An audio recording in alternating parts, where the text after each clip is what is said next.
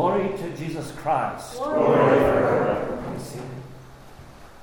Y'all way in the back could come a little closer if you want. I'm not going to shout tonight much. We are entering into a particularly symbolic time in the life of the church, and I use that word carefully, but I also need to explain it because we are in a culture that doesn't know what the word symbol means. In fact, it has a definition of symbol that's the exact opposite of what the fathers meant by it and what our Holy Orthodox faith generally means by it. In our culture, symbol has come to mean something which stands for something that's not there. And because it stands for something that's not there, a symbol is kind of a symbol of absence rather than presence. I once, you'll find this interesting, when I was in seminary, was serving in this church, a little Anglican church, and one of the guys there who basically had very few friends, turned out he was a Mason.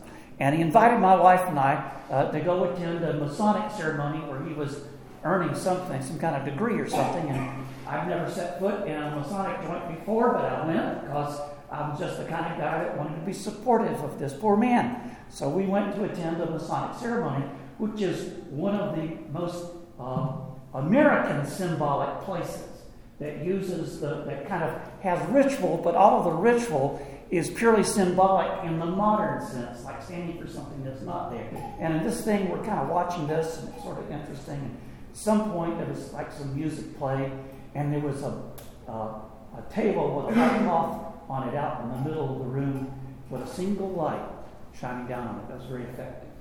And then a group of girls in white robes kind of came in, like angels, and knelt in the shape of a Mason's square in front of it.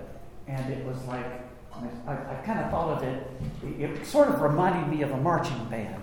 Marching bands engage in symbolic activities. They go out and form the letter for your school, or, you know, if it's a really fancy marching band. I saw one that did Michael Jackson's Moonwalk. That's really fancy symbolic action.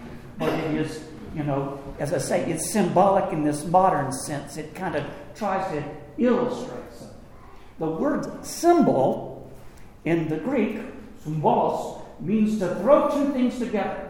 Bolo meaning to throw, and zoom means together. So to throw two things together, it brings things together. It's a uniting of two things. The opposite in Greek, the opposite of the word symbol is the word diabolos.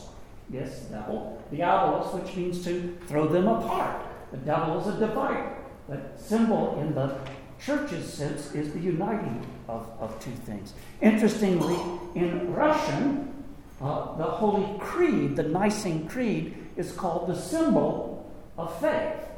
It doesn't mean it stands for a faith. It means it is a verbal making present that which we believe. It is in words what we believe. And so it's the symbol verbum. This is the symbol of our faith. Well, when I talk about us entering a particularly symbolic time in the life of the church as we're moving ahead, getting closer to Holy Week, it's worth understanding that my life and your life are actually symbolic. They're real, but they're also symbols. That is, we have this reality that we walk around in, but there is also another reality, shall we even say a greater reality that we participate in. When, for instance, we celebrate the divine mysteries and the priest stands in the altar, we don't simply think that we're doing something here on earth. We also understand that which Christ has done and is doing in the heavens is there. It is united to it. It is both at the same time. So when the priest stands at the altar, it is Christ standing at the altar.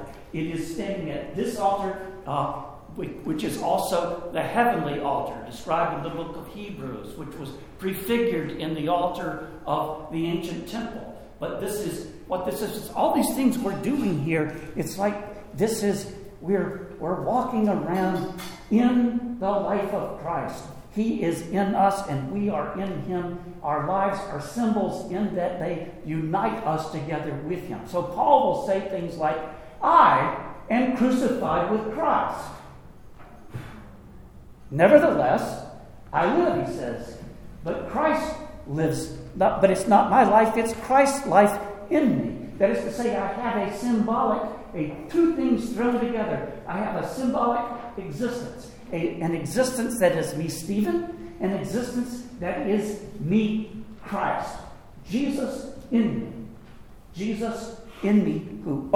Jesus says, greater is he that is in you than he that is in the world. Who is he that is in you? Christ. So my life has this symbolic thing. Part of what the church is doing as we enter into Holy Week in doing activities, and in some ways we do act them out. We will bring out the cross. We will remember the crucifixion. We will bury Christ. We will weep at his tomb. We will do all of these things. And ultimately at Pascha, the tomb will be empty and we will shout the resurrection.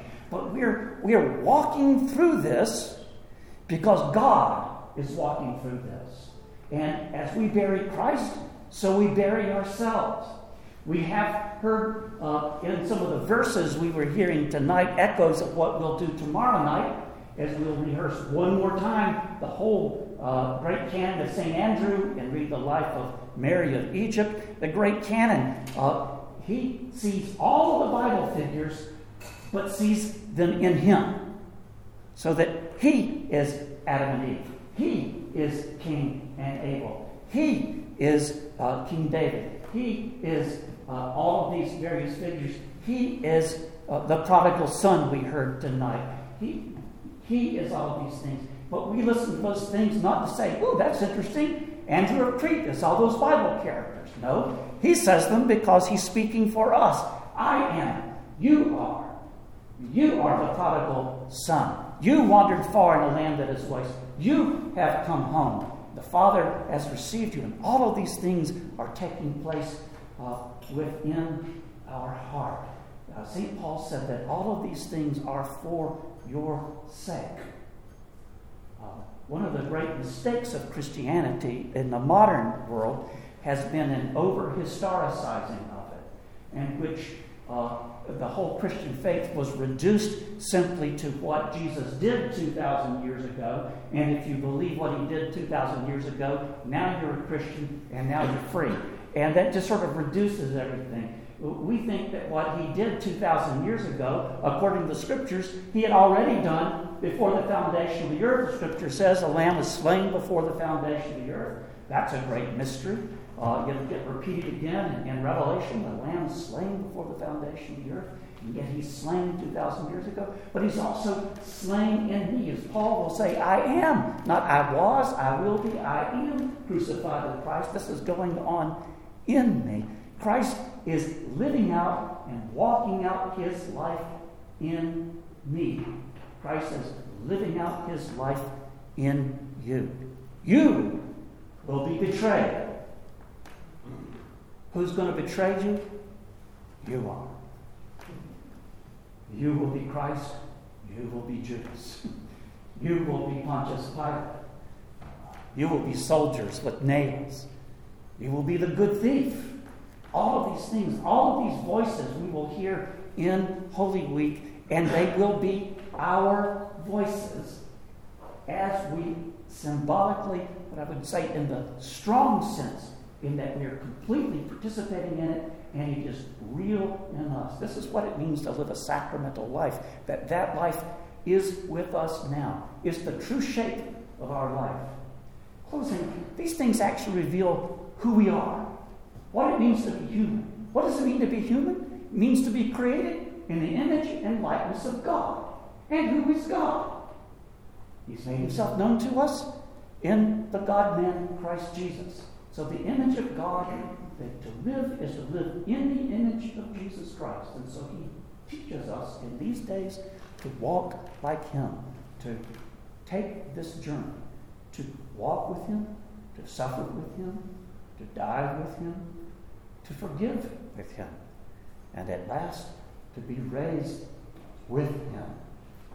For that is his promise to us, that as many of us who have been baptized into Christ Jesus were baptized into his death, that we may be partakers of his resurrection.